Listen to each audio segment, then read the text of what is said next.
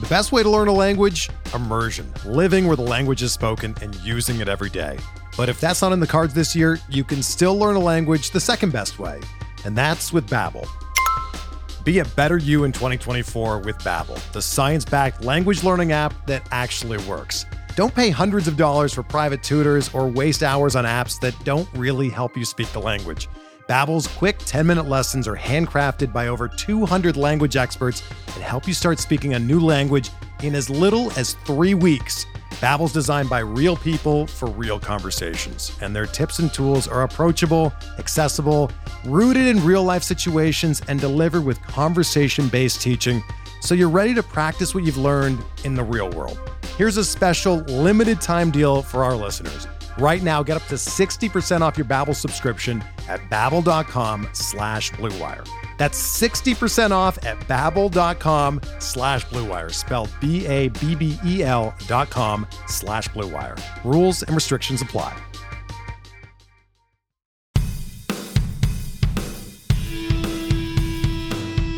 How's it going, and welcome to episode 86 of On the Wire, proud member of the Pitcher List Podcast Network.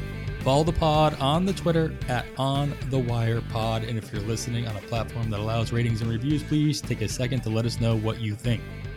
I am Adam Howe. You can follow me on the Twitter at 80grade. That's all spelled out. And once again, joined by Kevin Hasting, who should be followed on the Twitter himself at HastingKevin. And we talked plenty about hitters not even last week, Kevin. We're back at it just a couple of days later. We're looking at our steamer projections, and like I said last week, I'd rather turn this into a part 2 episode. We're going to talk about some pitchers, but some of those pairings that we talked about in the last episode, you noticed that we can actually start using the auction calculator with the projections in there on Fangraphs. Any interesting ones that kind of stood out? Oh yeah, absolutely. Right away, the first one I checked, just going back and looking at who we talked about, Joey Meneses actually comes out $3 ahead of Christian Walker, just for one example, what we talked about last week, and going much later. So if you have any faith at all in these projections, this is great. You'll start to find some of these guys, and hopefully we can find a couple pitchers today as well. Yeah, that's the plan. Just a reminder, but of course, all these projections, they're 50th percentile, right? Certain players have a little bit more volatility than others. They can go up or down based on what they end up doing, whether they're used differently than you expect, or they get injured, or their role isn't as defined the way that they're projected to be. So obviously, some of that is baked into these projections and some of it can't be. So just consider that as well when you're utilizing these projections. As Kevin said, we are going to talk about some pitchers in these steamer projections toward the end of the show. We're going to talk about a whole lot more as well. So we're going to bring in our very special guest, new to the show, Ryan Venancio, who should be followed on the Twitter at Ven_Armbarn. Awesome Twitter handle, by the way. Make sure you get that verified. And he can be heard co-hosting the Cut Fantasy Podcast alongside friend of the show, John Fish.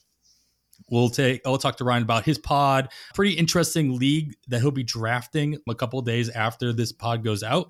And of course, we'll be comparing some similar pitching lines from the 2023 steamer projections, as I mentioned later on in the show. But for now, Ryan, thanks for joining us. How's your offseason and or draft season? As I like to say, November is still draft season, treating you so far. No, I'm doing well. Thanks for having me on the pod. It's going pretty well. I've done 2 DCs and a dynasty startup already. I'm one of those crazy people that likes drafting early. You got to get it going, and I usually draft all off season. So always be drafting, right? That's the terminology.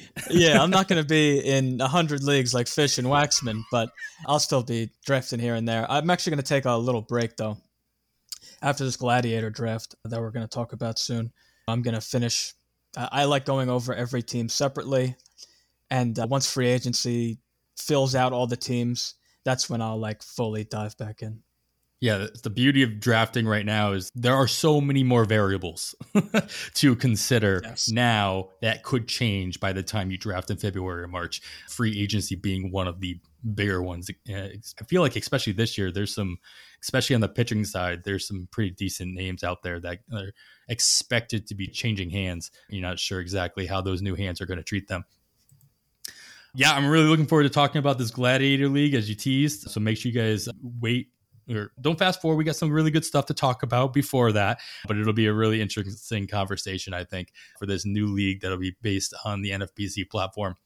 But before we get into that, we're going to get into a couple of news items that have compiled, and then I want to make sure we get into them. Kevin, we're going to start here. There are a few, and I use the term low ranked, not the best way of putting it, but low ADP hitters have been changed teams already this offseason in various ways.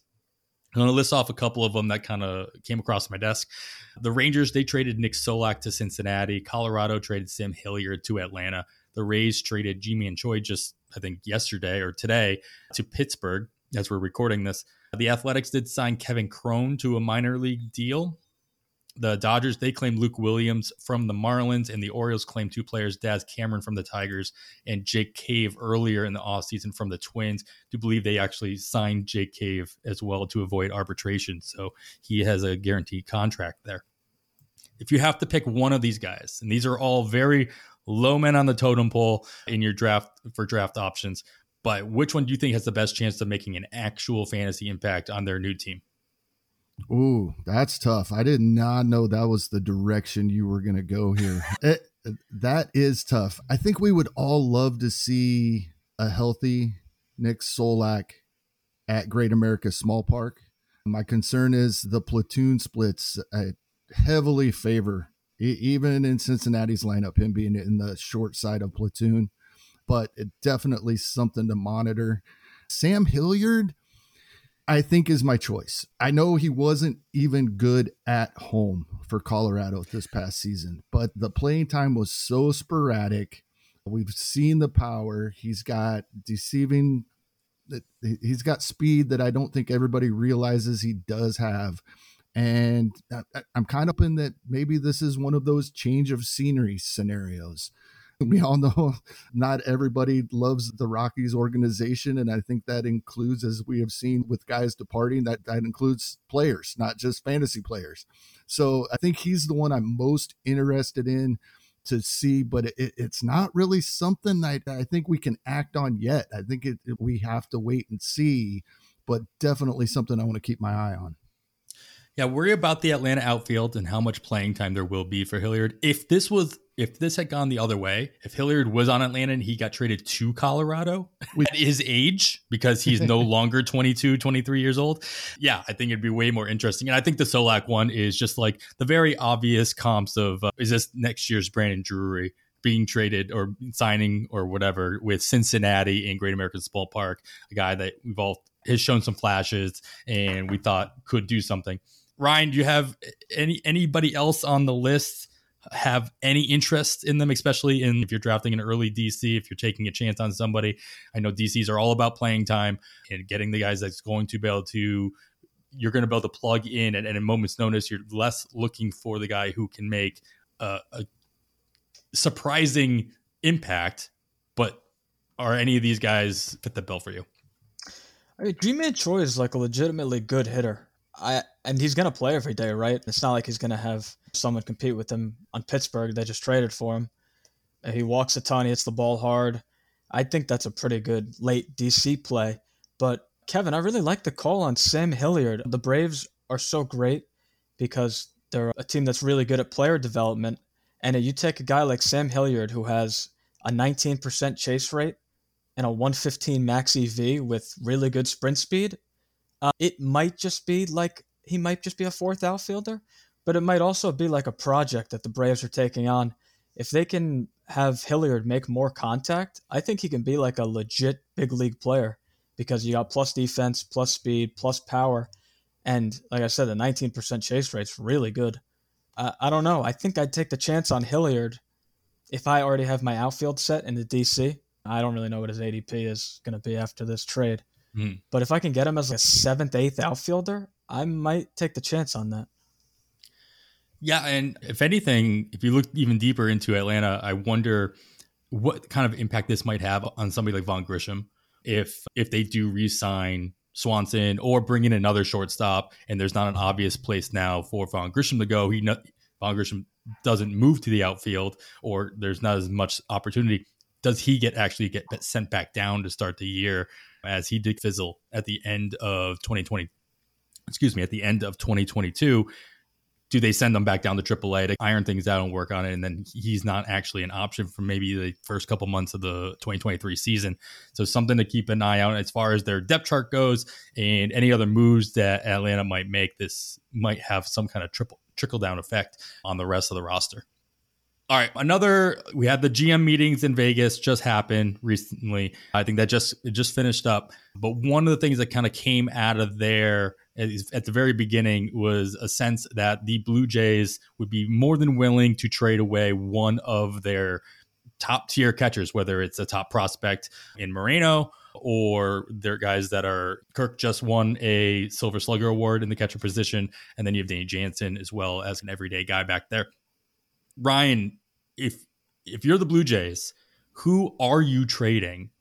And keeping in mind all the aspects of it, whether it be the return that you might get for a certain player, the production that you're losing by sending them away, and balancing all that out. Who are you sending away, and what are you hoping to get? I would trade Gabe Moreno because Danny Jansen and Alejandro Kirk are already really good. So I don't know if Moreno is going to be really good at the big league level, and he's probably going to have more value than Danny Jansen on the open market. So I would trade Gabriel Moreno, and I think the Blue Jays have a massive hole at the back end of the rotation. I'm not a fan of Mitch White. I don't think he's like a guy that should be your 5 starter. He's more of a 6 or 7 starter on a big league rotation.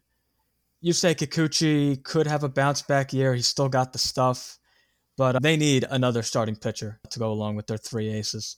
So I would definitely target a pitcher. You're thinking about a team. The Marlins did just trade for Stallings, but he was really bad last year. I would say they still probably need a catcher. But you have to attack a team like that, has excess starting pitching, and get a guy like Trevor Rogers or Edward Cabrera with another piece on top of that. I think that's something they need to do. Yeah, it seems as though Toronto's not the only team talking about either trading away or trading for a catcher in this offseason market. So it does seem like there would be more than one option out there as far as teams that are looking for catchers. So Toronto shouldn't have a problem finding a good pairing. But I agree, looking for somebody who has excess pitching. And whenever that conversation comes up, everybody talks about the Marlins, and because they somehow find a way to have excess pitching year in and year out. Kevin, which of these 3 guys do you think stands to gain or lose the most by leaving Toronto? And is this situation, this rumor really what it comes down to right now, impacting the way that you'd be targeting any of them in a draft? Yeah, I think it's obviously Moreno will gain the most. He's not going to play for Toronto right now as much as they would like to get him in that lineup. Just like Ryan said, Kirk and Jansen are already really good. So he obviously gains the most. And I agree, he's probably the most likely to go. So yeah, I think I'm giving him a little bit of a bump right now, assuming that he will land somewhere where there will be some playing time. I don't think anybody's going to trade for him and make him their backup catcher, maybe at first, but I think he works into at least what we see these days with a lot of these teams, getting at least a 60-40 split with catchers and some even close to 50-50. I think that's the worst case scenario we're looking, which is already better than what he's looking at in Toronto for 2023. Yeah, and even if he's not the one being traded, if you trade either of the other 2 guys, Moreno's an obvious call up. He's an obvious guy to fill in, even if it is a backup. But if you trade Jansen, Kirk is not an everyday catcher. If anything, Kirk probably becomes the backup catcher with a lot of time at DH, where Moreno can fill in as the everyday catcher and probably get even more at bats in that scenario. So I agree with the bump up in Moreno for sure. I don't think it really affects Jansen or Kirk. If they're moved, I don't think it's going to affect the amount of playing time that they see. All right, that's all the news I really wanted to go over this week and this episode. So we're going to get into the main discussions of the episode. And that's, like I said, comparing some like-minded pitching lines that we saw from the 2023 Steamer projections that just got released last weekend. We'll do that right after this quick break. All right, we are back. You're still listening to On the Wire. I am Adam Howe, joined by Kevin Hastings. We are lucky enough to have with us Ryan Venancio, co-host of the In the Cut Fantasy Podcast. And before we get into the stuff I said before the break we were going to talk about, Ryan, I wanted to give you an opportunity to kind of let me know what is In the Cut Podcast. We live in a world where there's a lot of different podcasts out right now. Not a lot of baseball ones. And if I'm not mistaken, you guys do focus on some baseball in there. It's not just baseball. You guys have been doing a lot of fantasy basketball pods as of recent. But what is it that you and Fish are trying to accomplish with this podcast? And why should anybody else be listening to it? So I think we're unique because we're strictly a draft prep podcast. We basketball draft season is over. This Sunday, we're going back into baseball, and we're just going to be doing baseball draft prep episodes. We're really big on, because we're fantasy basketball players, it's like a puzzle. You have to balance, and it's similar to baseball, where you draft steals early, and you have to draft power later. You have to balance your batting average the whole time. So we're really big on that, and it's cool because I'm more analytical in my approach, and Fish is more of like back of the baseball card. He has a strict strategy that he always goes by. He has his aces and bases. He drafts closers early. He's like the veteran, great high stakes player, and I'm like the noob that's still learning. Yeah, I know my analytics and stats and stuff, but I'm still learning how to be a great fantasy player. So I take the knowledge that he has of being a great fantasy player, and I think I give him some knowledge of the statistics and stuff, and that's why we're such a great pairing, I think. Well, you have a decent little collection in your trophy room already for being a, quote, noob. As you even just put it in your Twitter profile, you came in third overall in the Second Chance League that happened the last time the NFBC held those, which was 2021, 6th overall in the basketball OC on the same platform as well. So just saying, the noob title, I don't know, does anything justice here. I appreciate the modesty. He's a noob like Juan Soto's a noob. Yeah, right? There we go. No, don't compare me to Juan Soto. I appreciate that, though. He's more of a Julio Rodriguez. I'm sorry. That's awesome. I love when Chris at Baseball Pods posts out, when he finds a new podcast, and this is how I actually found your guys' podcast. Is just the red alarm emojis coming up. New podcast. I'm like, all right, awesome. If Chris is reviewing it and it's worth putting out there, then I'm going to make sure I take a listen to it. And I love the fact that you guys are looking into more of the strategy aspect of it. There are a lot of podcasts out there, and a lot of them talk about, especially in season, player analysis and who's doing what, who's doing this or that. And the fact that you guys are able to blend a little bit of that, but mostly focusing on the strategery of putting together a team in the draft preparation. It's a good time to do it because this is the time of year where a lot of podcasts go dark or at least take a break because they've been going so strong throughout the course of the season. So make sure you guys are taking a chance to listen to that, especially now that you guys are moving toward or into the baseball prep, specifically In the Cut podcast. And make sure that you guys In the Cut Fantasy Podcast. Make sure you guys are taking a listen to that. I would suggest, even if you don't play fantasy basketball, I never have in my life, and I doubt I ever will, but have listened to some of their first episodes and recent, and it doesn't have to be that you're drafting basketball. Just the strategies that they talk about and some of the things that they bring up will help in any fantasy draft. If you listen next week after they get back to mostly baseball on Sunday, now that fantasy basketball drafts are over, and you like what they're saying, I would suggest go back and listen to the couple. Even though they're focusing on basketball, there's still a lot of great info in there. I appreciate that, Kevin. Thank you. Absolutely. All right, let's talk about some different draft prep that you'll be doing next week. I think the draft is on the 16th. You'll be participating in the first ever, I assume, first ever Gladiator League on the NFBC platform. Talk to us about what this is, because it's not something except for the 15 people who are starting it off, probably know anything about. Yeah, so it's a 23 round draft. I don't think they're all going to be fast drafts, but the first one's going to be a fast draft. I'm assuming there'll be some slow drafts, some whatever. So it's a 23 round draft. You draft a starting lineup, and that's all you have for the entire season. So this is best ball, right? It's obviously best ball. So it's not best ball because there's no like lineup optimization. You just have whatever's in your lineup. Right. Right. So it's 5x5. It's not points. It's 5x5 roto. So it's roto best ball, if that's a thing. I don't know if it is, but I guess that's what you could call it.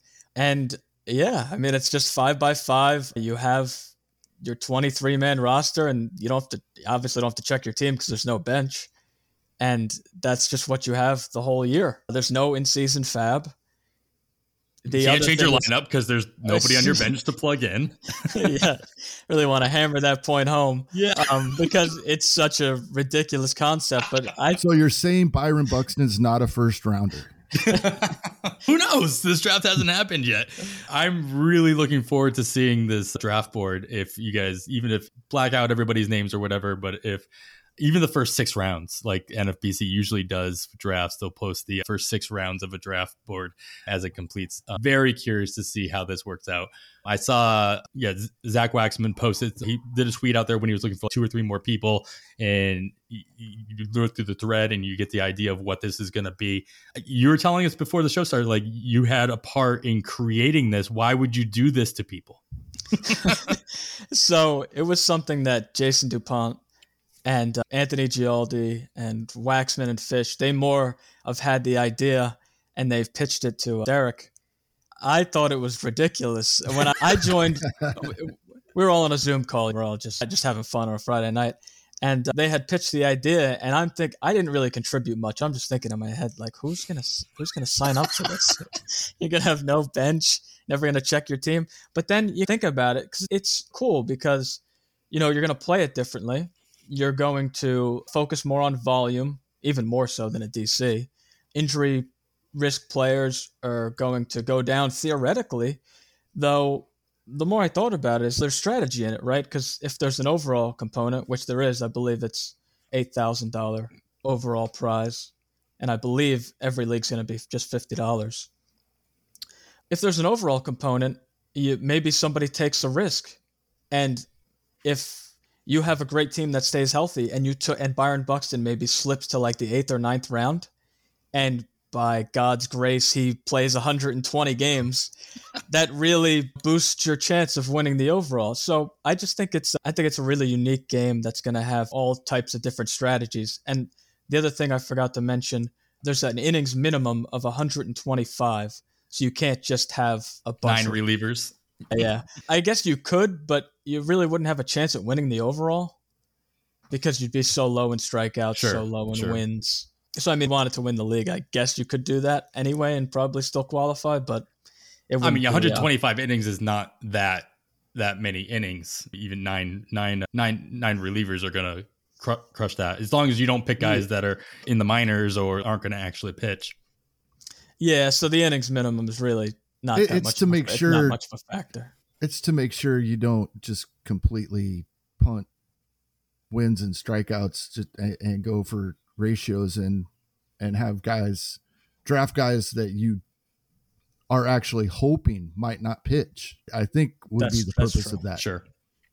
And like you said, Ryan, you're not going to do that anyway. If you want a shot at the overall, just like in any other overall, like you can't punt stolen bases because you won't have any chance at the overall, but you can punt a category in a single league and still win that league. Yeah, I guess that it helps avoid that scenario to an extent as well.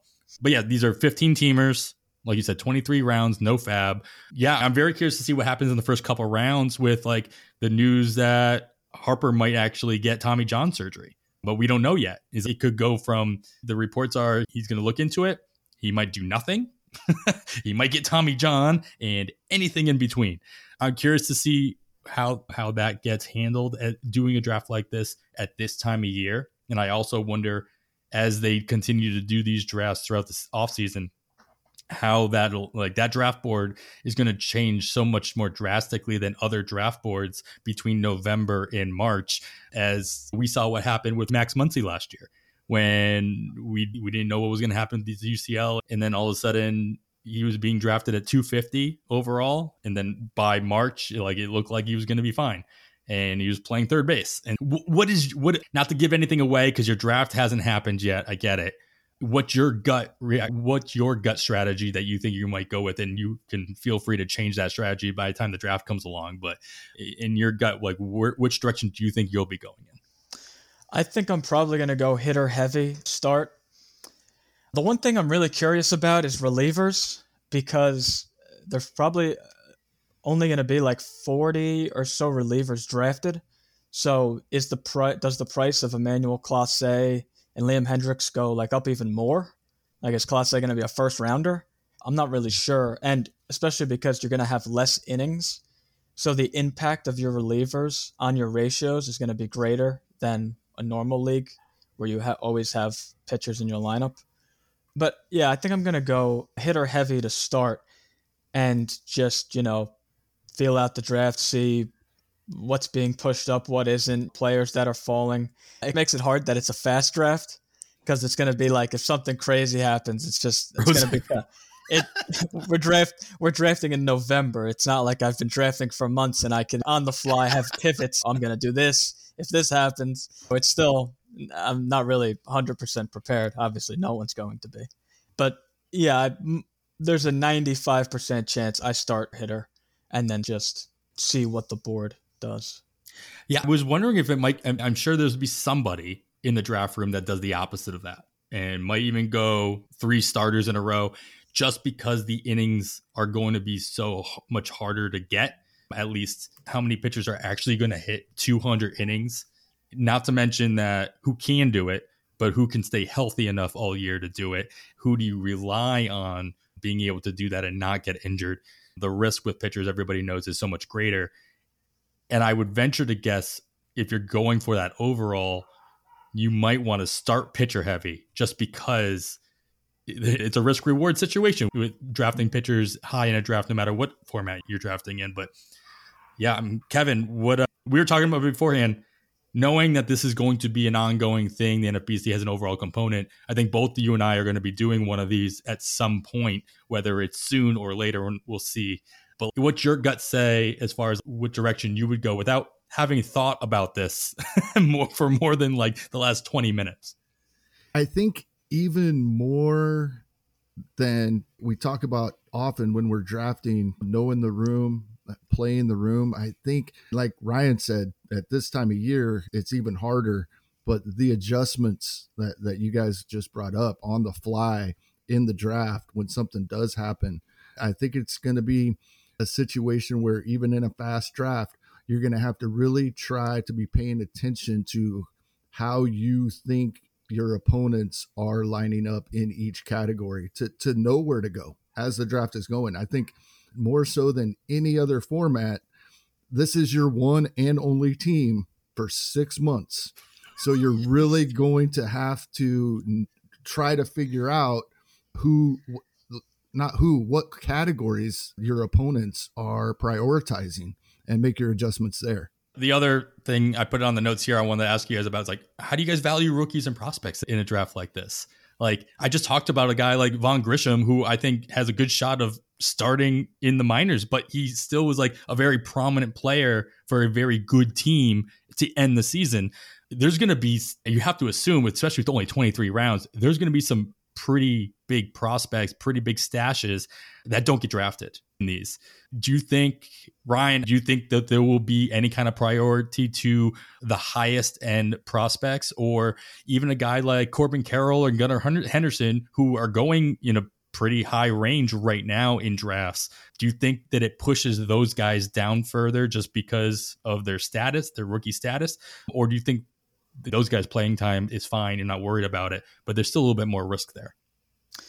Yeah, I wouldn't think that there's that Gunnar and Corbin Carroll are going to be pushed down. There's a chance. It would make sense if they were. They're so good that you would imagine they stay up all year. Although, of course, you never know.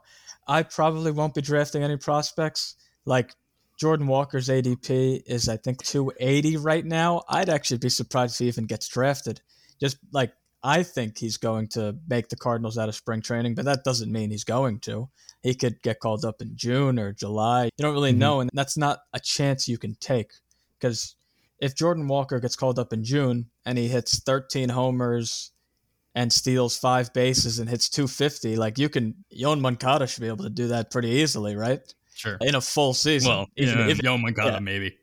Yeah, even if he's terrible again, that's probably like worst case scenario for Moncada. So it's hard. It's going to be hard to draft those. Volpe probably won't get drafted. Matt Mervis is going in the top 200 now. That's God. He's going to be. It's already questionable about the fact he's going in the top 200 after his AFL, those videos going around from the AFL. But he's as guaranteed a starting job as any prospect who hasn't made his debut yet. So he's a guy I'll be curious like where he ends up if he gets drafted. Or if it's one of those things where if there's 10 of these drafts, does he get drafted in 7 out of 10? That'll be the more interesting thing. We talk about that with like how many times Spencer Strider was drafted last year in DCs. Not all of them. Michael Harris was only drafted in 7 of them or something like that. And so it'll be interesting to see what kind of a player makes that kind of an impact on the least amount of teams in this overall component. I think it'll be something we talk about at the end of the season for sure. Yeah, I would much rather take a chance on a Dustin May or an O'Neal Cruz if they were to fall in drafts, because even though their production isn't guaranteed, their upside is so high. I would rather draft like super safe and then throw in like a sort of risky pick like O'Neal Cruz or Dustin May to hope that they have a great season, and that helps your team a lot in the overall. O'Neal Cruz might hit 230 with 25 homers, but he could also hit 250 with 35 homers. That's more of the risk I would take opposed to drafting a prospect or something like that. The last thing I put on here, Kevin, I'm going to have you start this one off, but we talked about Buxton jokingly on whether or not he gets drafted or not. Never mind, he gets drafted in the first round.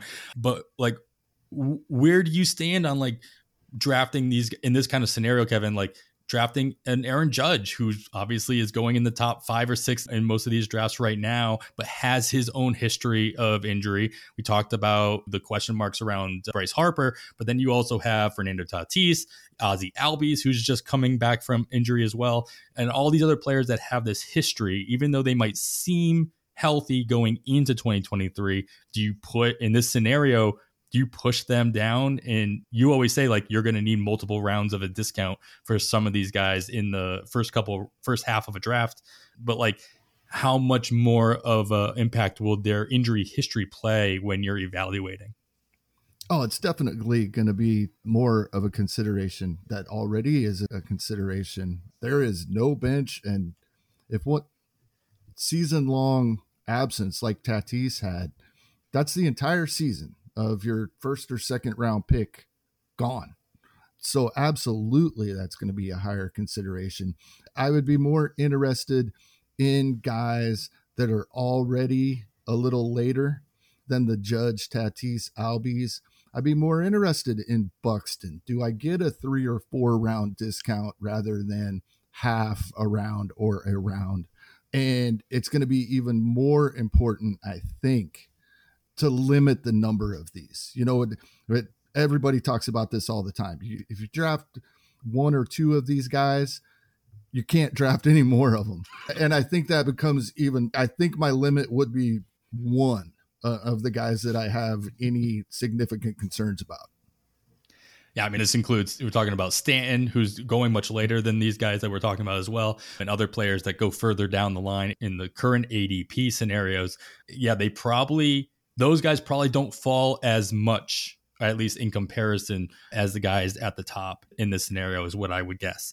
But we'll find out after. I think your draft's on Thursday, the 16th. If I'm not, I should probably look at calendars before I start spewing out dates and weeks. It's next Wednesday. I got the 16th part right, but it is on a Wednesday. Yeah, close enough. But by Thursday, we'll see at least a partial part of a draft board, or at least it should be in the ADP section of NFBC. We should be able to see how that worked out because there'll only be one of these gone so far.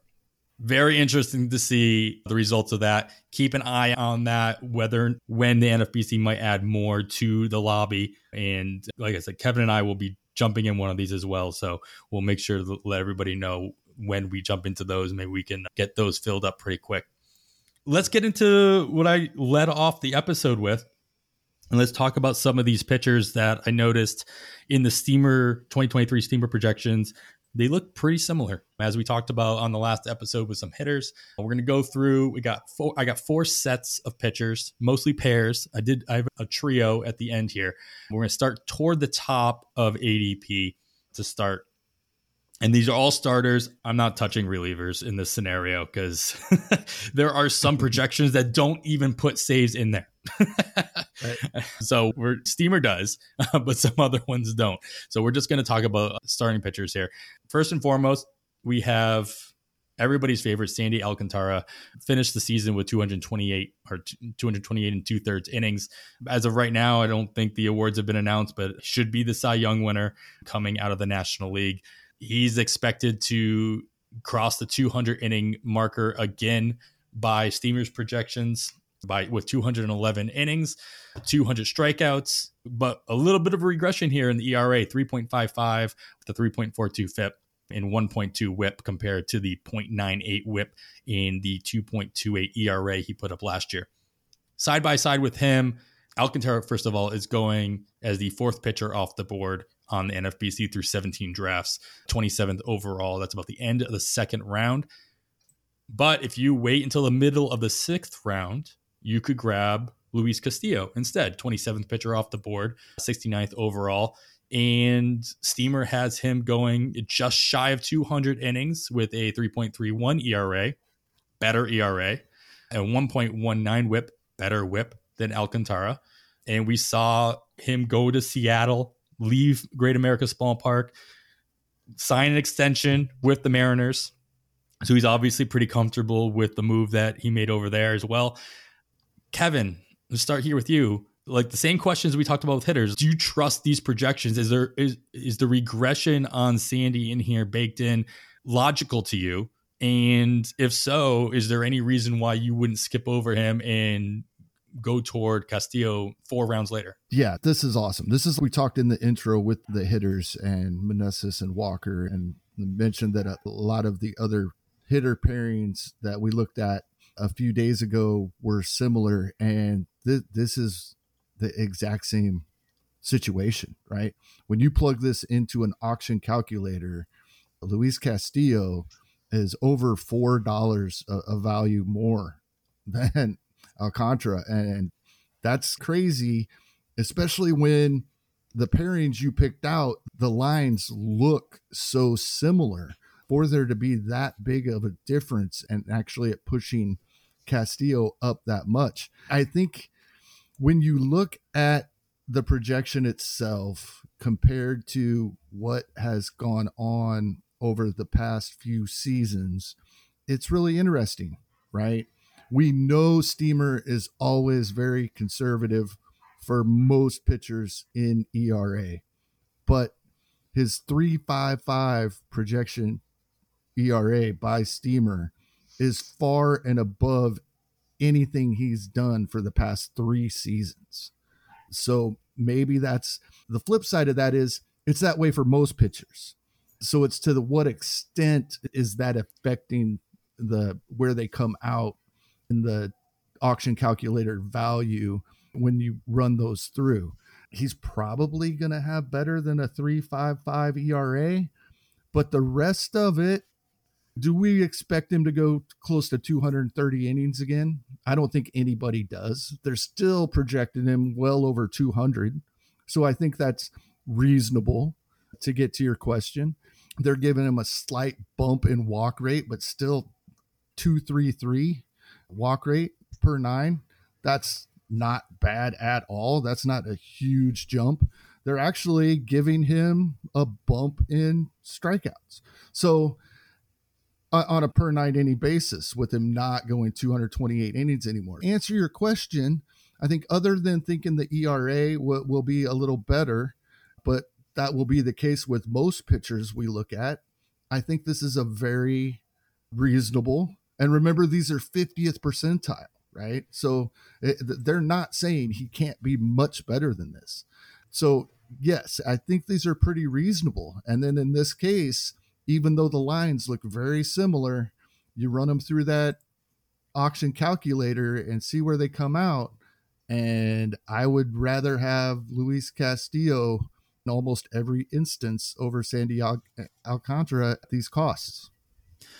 Ryan, without knowing how you utilize projections, and you can get into kind of your thought process in that, do you think like this projection in and of itself, especially when it comes to these early drafts, they haven't had an ability to impact drafts yet? People are either utilizing their own personal projections, their own spreadsheets, their own analytics, whatever. But then you get into these very well-known, consistent projections that come out, Steamer, The Bat, ATC, et cetera, that people utilize on a regular basis.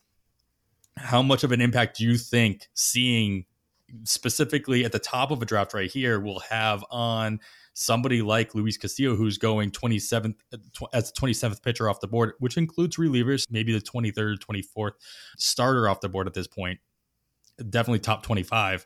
Will it have more of an impact on him moving up draft boards or more of an impact on Sandy moving down draft boards? I think Luis Castillo going to go up boards more than Alcantara is going to go down.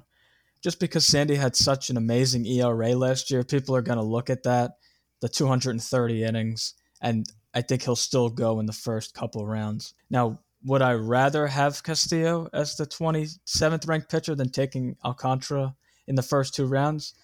Yeah, probably, only because Castillo was great last year. He just had the shoulder injury in spring training, and that's why he wasn't able to throw as many innings. But if you look at Castillo in recent seasons, he generally stays healthy, and getting him out of Great American Small Park is only going to help him.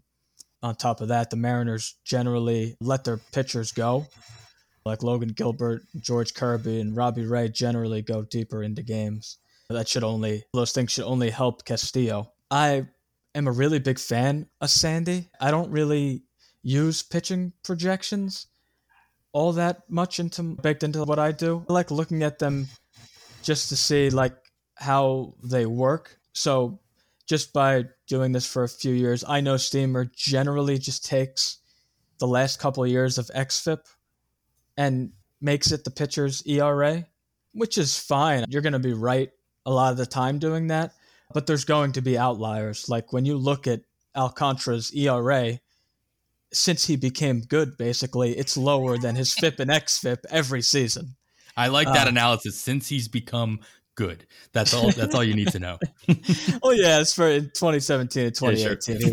Yeah, sure. He hardly pitched. But if you look at 19, 20, 21, 22, his ERA is much lower than his FIP and xFIP every season. So projections aren't really going to, at least Steamer isn't going to care about that. It's still going to go back to the xFIP and basically make it like his xFIP in 2021 was 3.45. His ERA in 2023 is projected to be 3.55. It's essentially the same thing, just slightly regress. I guess they're just regressing his home run rate.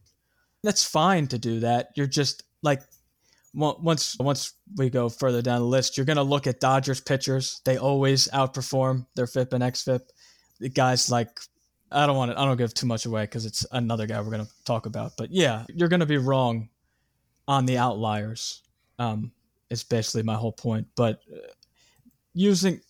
again, I don't really use it just because I use Saris has a stuff and command metrics. I like incorporating those, and I do my own deep dive on each pitcher individually. I don't really use projections. Like I said, I think at this time of year, especially if you're drafting before the NFBC platform even flips over to the next season, you've got to be, right? You've got to be utilizing your own rankings, your own projections, your own statistic analysis, because these don't exist yet, right? If for no other reason, these don't exist. You can't lean on them. But I think it would be naive to say that these projections aren't utilized by a vast majority of people, especially as draft season moves along into after the calendar flips over. And they're going to have an impact on draft position of all these players. Like, you might not be able to, this might move Castillo up. Luis Castillo might move up a round or two based on the fact that, hey, this line is so much closer to the guy I was drafting 4th overall. Like, I should be reconsidering that. And so I think it's definitely a good exercise to look and how similar some of these lines are. And so the next pairing I want to get down to, Ryan, we'll start here with, I'll let you analyze these guys here, because way more so than the Alcantara versus Castillo lines, these two guys here we're going to talk about are almost identical in almost every way. Maybe a little bit of innings pitch off here or there, but Alek Manoah currently going as a 25th pitcher off the board, 66 overall. He is going at the top of the 6th round in 15 teamers. Steamer has him going for 199 innings, so right in line with what he finished 2022, but has him regressing a whole lot in the ratio categories, 4.11 ERA and a 1.24 whip estimated, compared to his 2.24 he finished the season in ERA and a 0.99 whip.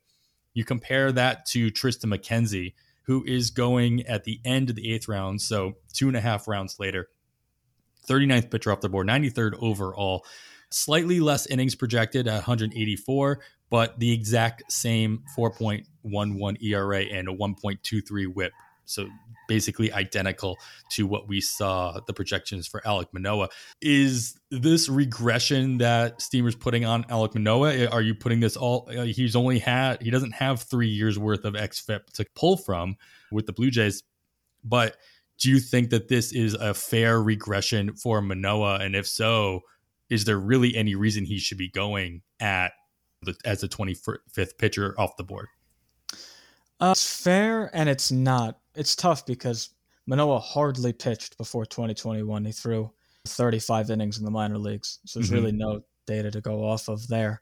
But he was great in 21, and the reason why it might be fair is that his strikeout rate went from nearly 28% in 2021 to 23% in 2022. We saw his zone contact go way up from 80% to 86%. It's a really big 1-year jump.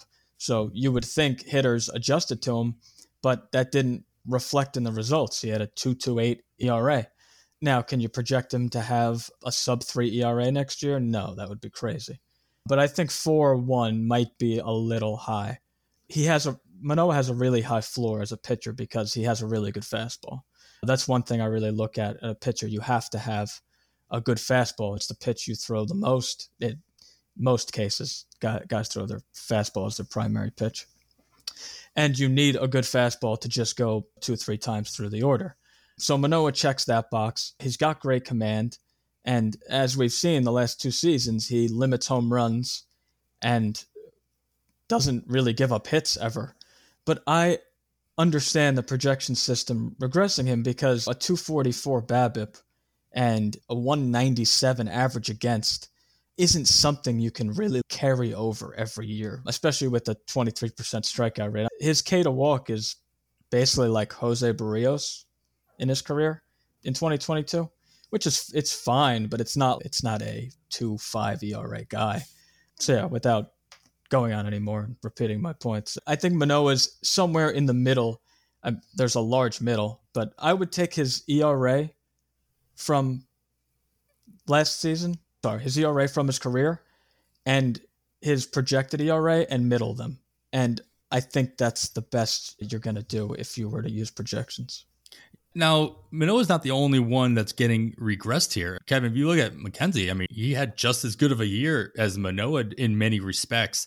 Had more strikeouts, had a sub-3 ERA. He had a better whip than Manoah did. And Steamer is regressing him just as much in those ratio categories to that 4.11 ERA, 1.23 whip, but keeping the strikeouts right in line as well. And the innings pitched, regressing him down just a little bit, having him miss basically a start worth of innings. So where am I getting at with this is the regression fair for McKenzie as well? And then if that's the case, why are Manoah and McKenzie going so far apart? Why aren't they going back to back? And since they're being regressed the same amount, and they put up pretty much the same season last year as well. I think until the end of the season, we weren't really talking about Tristan McKenzie that much. And then once people were finally starting to buy into what he had been doing. We've seen this from Manoah for over 300 innings now. Like Ryan said, not until 2021 for the most part, but over the last 2 seasons, he's got 308 innings. So I think people are comfortable with that. The thing that to just agree with what Ryan was saying with the ERA metrics here. A few years ago, I asked Alex Chamberlain, who knows quite a bit about pitching. Most everybody knows that. When I've talked on the show before about when Eno Saris said barrels weren't included in projection systems at that time a few years ago. I had pretty good luck, success, whatever you want to call it, giving guys with good barrel rates just a little bit of a bump above their projections. And that really worked out well. So I asked Alex Chamberlain, what should I be looking at for pitching in that same respect? And at the time, he said quality of contact. His example at the time, when he was still really good, was Hendricks for the Cubs will always have ERA projected higher than what he'll end up with because there's not a quality of contact implemented into the projections. And so he used the Wobakin. Wobon contact is something he would look at to adjust things a little bit. I think that's what's going on here. They're not going to project, as Ryan said, Manoah to have a 2.46 or a 2.44 BABIP. Even the 2.89 they do have him projected for, that leads to more on base, which leads to more runs. That leads to, so that adjusts everything. Also, I'm pretty sure they're the 82.6% left on base percentage he had in 2022 being regressed to about 72%, which is even lower than he did in 2021. So there's another one, not going to project somebody that good. So that adjusts everything, especially the ratios. And so that's what we're getting here at. And yeah, I just think, I think with Manoah, I think people are going to throw these ratio projections right out the window. Nobody is buying over a 4 ERA for Manoah. The question becomes, where do you settle? And I kind of what Ryan said, somewhere in between their career number and their projected number. And I think the reason, to get back to your original question, that we don't talk about McKenzie enough is we haven't seen it as much, the 300 innings that Manoah has. And he's thought of more of a guy on the rise, right? He's a guy we're getting excited about. We've just started to see what we think he could do and maybe even improve upon. So that's kind of the difference between the two there. As far as I've seen it already on Twitter. People are in a uproar over this Manoah projection, and it's understandable. Like the guy, his career ERA in 308 innings is 2.6, and they're projecting him for over 4. I understand. I also see where it's coming from, and thanks to that conversation I had with Alex Chamberlain a few years ago, I understand that you can probably get away with, we say trust, if we're going to trust projections, you got to stick to it. You can get away with saying, no, we got to adjust this ERA here in this projection and see then where he comes out in our rankings. Well, I think the trusting the projection part is all fair because that's what we've been talking about. There are people who put down projections that are more than likely smarter than you, listener, and us when it comes down to it. But you also need to understand, to your point and to Alex's point that you're referencing, what is going into it, what's being baked in and what's not. And if you know the things that are not being accounted for, then you can logically make adjustments even on the fly, even if it's just back of napkin math or guesstimations based on that fact. So quality of contact, for example, as you're mentioning, I think that's a fair thing to do. Do either of these projections you guys, is it affecting the way in which you are drafting either one of them? Ryan, are you passing on Manoah to get McKenzie? Are you passing on both of them? Do you think one should be going up over the other? No, they didn't really change my mind. I think going into draft season, I knew I was going to be off Manoah anyway, just because stuff-wise started to fall off a little bit. He started to lose velo a little bit. As the year went on, like I said before, his strikeouts went down, and he's just being drafted way too high. I would much rather Tristan McKenzie, who got better as the year went on. I believe from July to the end of the season, he had a 28% strikeout rate, 5% walk rate, and a .88 whip. And down the stretch, he looked incredible. So he, to me, is a guy that's on the rise and could have a huge breakout year next year, whereas I'm expecting a lot of regression from Manoah. So McKenzie would definitely be my target out of those two. All right, let's get to the next pairing then. Kevin, I want to start with you only because one of these guys, you talked about him a little bit last week, and that was Jon Gray. But we'll start with the upper echelon, if you will, based on ADP. Lucas Giolito, who is going as the 59th pitcher off the board, 145 overall. So that's the middle of the 12th round. Compared to Jon Gray, you can get about 6, maybe 6.5 rounds later in the top of the 18th round. 79th pitcher off the board, 209 overall through the first 17 drafts that we see on NFBC. All draft champions, by the way. They are projected to be pretty much the same guy as with all these pairings, right? Right around 176 innings pitched for both of them, 180 strikeouts, just above a 4 ERA. That's Giolito, and Jon Gray with just a sub 4 ERA, both at 1.26 whip as well. So with all this in mind, is a regression, because regression really can be used in both cases, right? Both positive and negative. Are you believing more in the positive regression for Giolito or the somewhat flat or just slightly more negative regression from Jon Gray, though it does come with 50 more innings than he threw last year? Yeah, this is a really interesting one because other than the little bit of the drop in velocity, we're still not sure what was wrong with Giolito. I don't think that the velocity drop explains everything. It wasn't a huge drop, but it's what everybody is focusing on because it's all we have. It's the only thing we've found so far that we think might have something to do with what's going on. So we have no idea whether we want to buy into positive regression here, as you stated. I don't know how I would decide other than punching everything into an algorithm and seeing what happens. I have no idea what to do with Giolito. I like the idea of where he's going, taking a shot on him. However, I love this projection and the ADP we're getting with Jon Gray. I'm a little skeptical of the 50 inning jump that you brought up. Maybe more closer to his 2021 150-ish innings, between 150, 160.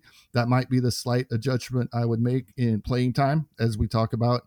If you're going to adjust these types of things, adjust the playing time and then see where everything else ends up with everything else remaining the same. But yeah, I'm more than happy to draft Jon Gray at his current ADP. Probably would take a shot or two on Giolito at some point in his spot as well, but much more comfortable with the Jon Gray because there's other positives, right? Second year out of Colorado, adjusting to new team, second year with his new team, that type of thing. So sometimes it's not that I'm changing projections, it's just which one am I more comfortable with. And I'm comfortable with Jon Gray's. Giolito could way outperform his. So that's why I'm not going to ignore it. But I'm pretty comfortable with what they have for Jon Gray. Ryan, do you see these projections moving Gray up a board, or more likely having Giolito move down closer to Gray? Like if they were to move closer together in ADP, do you think it would be more because Gray was moving up or more because Giolito was going down? I would think Gray will go up. think a lot of people were burned by Giolito last year. So I don't think anyone who drafted Giolito last year is going to want to draft him again, just because that's how bad he was. But going to your point, Kevin, how you said we don't really have anything as to why Giolito was so bad. I was going through Eno's stuff plus metrics, and I thought this was really interesting to bring up. In 2020, Lucas Giolito's stuff was 109. In May of 2021, it was 104. End of the season 2021, it was 102. End of the season in 2022, it was 94. So just in 2 seasons, it's dropped 15 points of stuff plus, and we've seen that reflect in his strikeout rate. In 2020, his strikeout rate was 34%. Then it went down to 28%. Then it went down to 25%. And Steamer has it going even lower to 24%. Right. And for Giolito figured out to become a great pitcher, I'm not really sure. I believe it was mechanical, if I'm not mistaken. When he first came up, he was really bad. And then he just was able to find something with his mechanics. Sure, that's possible. And I'm sure that had something to do with it. But I also think sticky stuff probably plays a pretty big role here, because the velocity was about 94 the last 3 seasons prior to 2022. And even though it dropped 1.2 miles an hour, that wouldn't result in this stuff cratering that we've seen. So I would think it's more likely that he was a really big sticky stuff user and just doesn't use it as much anymore, on top of maybe losing life on his fastball and bite on his slider, something like that. I don't know. I'm definitely not going to have any Giolito. I don't think he's discounted nearly enough. And Jon Gray, we saw possibly take another step. He was adding a sweeper, and that slider became a really elite pitch for him. I know that wasn't really the question, but I would much rather have Jon Gray of the two. Yeah, especially at that cost. I can see that, again, 79th overall. And it's interesting just looking at current ADP, which will fluctuate a whole lot between now and even just the time you're listening to this, perhaps. But he's going back-to-back with teammate Lance Lynn, who obviously did the complete opposite, where he's just was cratering teams in the first half of the season and came back to life to remind everybody what kind of an ace he actually can be. To your point, Mackenzie, it's nice to see that second half resurgence should carry over into draft season a little bit more so than the other way around. So if you're comparing it not to players that are estimated to be very similar a couple rounds later, if you're just comparing them to who you could get instead at that same point in the draft, that's something to consider as well. And you have Lance Lynn right there as an option. All right, let's move into the last, what was started to be a pairing. And at first, I just wanted to talk to you guys about the 2 possible rotation additions for the New York Mets. But then Michael Zimione, SB Streamer on Twitter at SB Streamer, he pointed this out, and I wanted to add in Dustin May into the equation as well. If you take a look at Steamer's projections for Dustin May, who is currently going 156th overall, as the 62nd pitcher off the board. That's a middle of 13th round and a 15-teamer. They've got him down for 146 innings, obviously coming back from his recent injury coming back last year, only pitched 30 innings. Obviously, that's a big jump. 368 ERA, 1.23 whip in 146 innings with 159 strikeouts. So plenty of strikeouts compared to the innings there. But if you compare that estimation with Tyler McGill and David Peterson, who have almost identical projections from Streamer, even though there's no guarantee that either of them will be in the rotation, never mind both of them for the Mets, though there are still plenty of holes as of right now. They haven't re-signed or signed any other starters. They could both be in the rotation if the season were to start tomorrow. 152 innings for each of them, 161 strikeouts for each, 3.76 ERA versus the 3.52 ERA for Peterson, 1.21 for McGill, and a 1.29 whip for Peterson as well. So they're right in line with each other. They're basically the same pitcher. With that being said, Ryan, here, Dustin May coming back from his injury, he's had 30 innings to get the rust off in 2022. Do you trust that he's going to hit that 146, 150 inning mark next year? Will the Dodgers allow him to? As you alluded to earlier, they do some funky things. And do you trust this kind of projection for somebody who's coming back from such an injury? I think the Dodgers should allow him to come close to that. Now, 145 seems a touch high, maybe 130. I would probably project him for a little closer to that, only because I generally look from guys coming back from Tommy John surgery. I generally look at the innings they threw the year before they got injured. And that actually does line up with the 146 innings. So in 2019, you can't really use 2020 because it was a third of a season, but in 2019, he threw about 150 innings. So I guess that's where Steamer came up with that number. I just think the Dodgers they're a team that always has 7 or 8 starters. So I think either May will get skipped later in the year. He'll turn into a reliever and then back into a starter for the playoffs. They'll do something like that to manage his innings if he does stay fully healthy. So 150 seems a little high, but I don't think it's like something that's unattainable. Kevin, when you're looking at this projection for Dustin May, who's coming back from his injury, he might have his innings limited, as Ryan was just mentioning. Are you willing now? Just put Tyler McGill and David for this question. Tyler McGill and David Peterson are the same person, just one person. Are you more willing or more likely to grab one of these guys in place of, especially since this is the why take Dustin May when you can get one of these guys 20 rounds later scenarios? You can get both of these guys. Obviously, it's pretty easy to do. But are you more likely to skip over Dustin May and get one of those other guys in the Mets who have their own risk involved? Oh, especially if I can get them both as one person and I get the one that makes the rotation. Absolutely. No, but I think so anyway. I agree with what other people have said. I think Tyler McGill probably is in the rotation before Peterson. There is still a chance it could be both of them. The Mets did pick up the option on Carrasco, I saw, so that does take a possible spot away, but there's a lot to be worked out there. But yeah, there's a huge gap in draft position here. We're talking 15 rounds between the two. So I am definitely more likely to have one of Tyler McGill or David Peterson or both than I am Dustin May. Doesn't mean I don't like Dustin May where he's going either. We hear all the time the last thing to come back is command, and Steamer's going there, right? They're not getting him all the way back to the walk percentage he had prior to his injury, but his career walk rate is 7%. They're bringing him in at 7.7 rather than the 11% he had in the 30 innings last season. And when you look at his game log, he was really up and down, but the walks determined how he was performing in his game.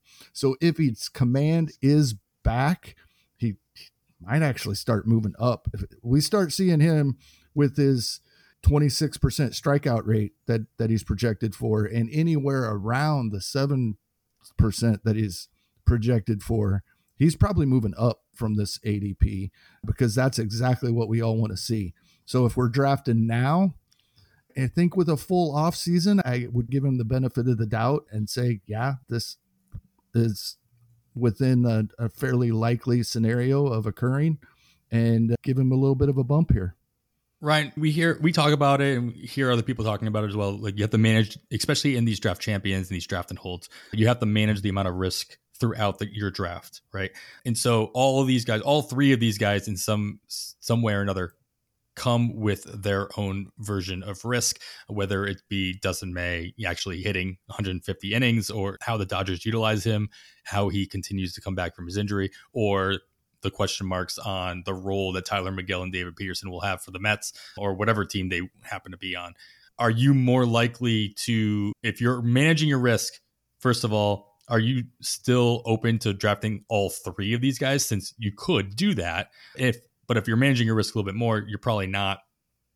Which set of risk is riskier? Would you rather have Dustin May, or would you take the chance on taking both Tyler McGill and David Peterson and just hope one of them makes the rotation? So I'm very particular in the pitchers I take. There's generally like a bucket of guys I really want in the first couple rounds, and then the late round flyers, I'm almost going to take the same guys every time. I am not convinced either Tyler McGill or David Peterson are big league starters. And I think Dustin May is like a bona fide ace in the making. So just to answer your question, I would much rather have Dustin May than take a chance on one of these guys because I'm not convinced they're actual big league starters. Going to David Peterson, he did have a big jump in strikeout rate.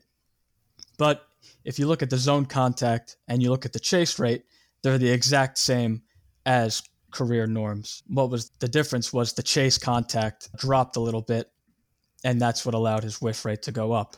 If you go to Eno's stuff and command metrics, David Peterson ranks very poorly. He has about 94 stuff, 94 command. The command is really bad. That's generally not, you can't really be a starting pitcher and have around 94, 95 command. I think that's why he was more of a swing guy. And I honestly think that's his role moving forward. What he does really well is he gets guys to chase. Right-handed batters, he throws like the slider low and in to get him to chase. And he's got a few pitches. He might be okay, but I'm really not a fan of Peterson at all. Now going over to Tylor Megill, again, I'm not convinced he's a starting pitcher. If you go to his career numbers as a starter, righties, he has a 30% strikeout rate, 5% walk rate, 2.92 FIP. That's against righties. Against lefties, 21% strikeout rate, 8% walk rate, 1.64 whip, 3.10 batting average against, 6 FIP, and a 5 xFIP. 2.6 homers per 9 against left-handed batters. That's unusable against a team of left-handed bat. Like, you can't even, if a team has 4 or 5 lefties in the lineup, you can't put them in your lineup. And after he got hurt, he missed 2 or 3 months, I believe. The Mets didn't use him as a starting pitcher. When he came back, he was a reliever. Oh, they announced that too. They announced it before he was set to come back. It wasn't like a decision they made at the last second. They knew before they came back he was going to be in the and they made an announcement. You don't ever see, you don't normally see teams do that. Be like, yeah, he's coming back, but he's going to be in the bullpen. And so they already had that planned out. Yeah, and I think the reason for that was because if they made a deep playoff run, they knew they couldn't use him as a starting pitcher because teams probably would have just loaded up left-handed batters and he would have gotten killed. So you use him as more of a matchup play against 2, 3, 4 right-handers in a row. And that's a common theme with starters that people don't really talk about a lot. You need a full mix to be able to attack right-handed and left-handed batters. It's so important when you look at pitchers. Now, do I like Tylor Megill as like a late-round flyer? Yeah, I do. But do I want him as a top 9? Do I want him as one of my starting pitchers, like my top 9? I don't know if I feel comfortable doing that. And again, Dustin May, to me, is an ace in the making. It's not a matter of if it happens. It's a matter of when. Either it's this year, next year, whatever. He's a stud. The spin rates are off the charts. The stuff's off the charts. And he's with the best. What better team would you want? For win, at least for wins. Yeah, sure. Yeah, wins, developing pitchers, everything. Look what they did with Andrew Heaney and Tyler Anderson. He's twice as talented as those guys. You got to think he's going to take a next step. Sorry, I went on really long, but I'm very particular with my pitchers. I like doing all the work with looking at pitchers. For whatever reason, it's just really important to me. If you take nothing else from this, if I'm taking nothing else from this whole conversation, I know that if I'm in a draft with Ryan, that I can expect him not to take a pitcher until the 13th round, and Dustin May will be his SP1 with all confidence. I actually did my startup dynasty draft. I did something like that. I started like 10 straight hitters. And Dustin May was your SP1? All right, that worked out. That checks. Yeah. No, I don't know. I just feel comfortable doing that type of strategy. Yeah, absolutely. Especially in the dynasty. You got to like the team construct as well for a couple of guys here coming back from injury and who we trust more as well, just to add to your point, Ryan. Yeah, absolutely. Yeah, if you're coming back from injury and you're on the Mets, that's a big red flag. If you're coming back from injury and you're on the Dodgers, they might manipulate you in certain ways, but they've got your best interest at heart, it seems. They won't bring you back early so that you can get hurt again. it would seem. And they might baby him, but he's got 30 innings. He's got the rest off. He's got the off season behind him, or by the time the season starts, he will. So yeah, I would trust him with the Dodgers a little bit more than I trust either one of those other guys with the Mets, especially McGill coming back from his own injury situations. All right, these are just a couple of really good or really projections from Steamer on these pitchers. There are more, and I'm sure they will come up via tweets or other podcasts. We probably will bring some up as a reference point as well in the future. But I think this was a good starting point to talk about some kind of interesting guys, especially where they're going and how they might affect their ADP based on these new projections that are coming out. Kevin, with all that in mind and whatever else, do you have anything else you want to leave us with as we continue to trudge on in draft season? Not really. That's what these off-season episodes are. The entire episode is talking about this kind of stuff. I would just a reminder, like I often say, we all know this, but sometimes there's so much we're looking at. As other projection systems start to come out and we start to compare them, don't automatically cherry pick the one outlier because you agree on that player. And I think everybody knows that, but it's hard. Oh yeah, the Bat X likes him better, like I already do.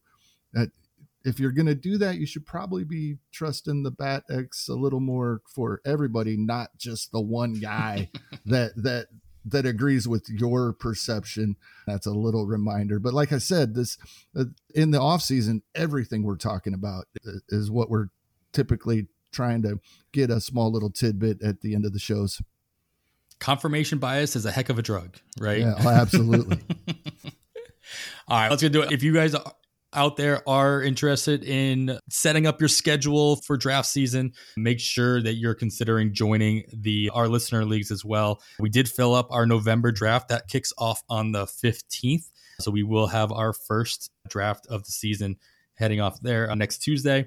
But we still have openings in our January, February, and March drafts coming up after the calendar flip. So make sure you check out our pinned tweet at On the Wire Pod and fill out the pre-registration forms just so you can hold that seat. So once we have the links ready to go, we will send them your way. That's going to do it. Ryan, thanks so much for breaking this all down with us, introducing us to the Gladiator format, which I'm really excited about, and let everybody know where they should be listening to you. We're not doing any writing anymore, but we can definitely hear your voice and where everybody can follow anything else you might be doing. Yeah, so I'm on Twitter at _armbarn, and you can find me on In the Cut Fantasy Podcast with my buddy John Fish. Again, we're a baseball and basketball podcast, but from now until March, it's going to be all baseball. Yeah, definitely take a look at that. And as Kevin mentioned, go back and listen to some of those older episodes that just came out during basketball draft season as well to get some extra insights. Ryan, thank you so much for joining us, man. It was a blast. Hopefully you had a good time. All right, great time. Thank you so much for having me. All right, let's get to wrap it up for episode 86 of On the Wire. We're back every Sunday. More insights and analysis as the offseason trudges on. So please make sure to subscribe, share, and review the podcast wherever you're listening. You can follow myself on the Twitter at 80grade. That's all spelled out. Kevin is at HastingKevin. And of course, follow the pod itself at On the Wire Pod. I'd like to once again thank our guest, Ryan Venancio, for joining us. Should be followed at Ven_Armbarn on the Twitter. After all that, I am Adam Howe, and on behalf of Kevin Hastings, thanks for listening, and we bid you goodbye.